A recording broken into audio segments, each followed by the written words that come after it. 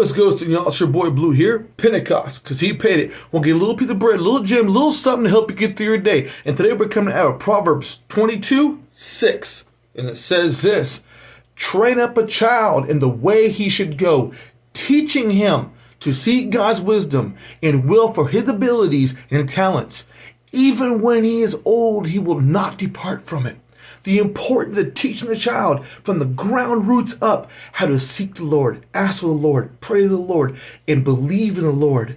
These things he will not depart from, like manners and like etiquette and like other things that we teach our child to do so we can be a productive individual. Same thing when it comes to God's word.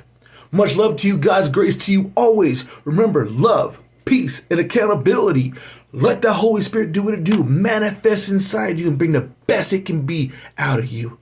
And never forget Pentecost, because he paid it at all cost.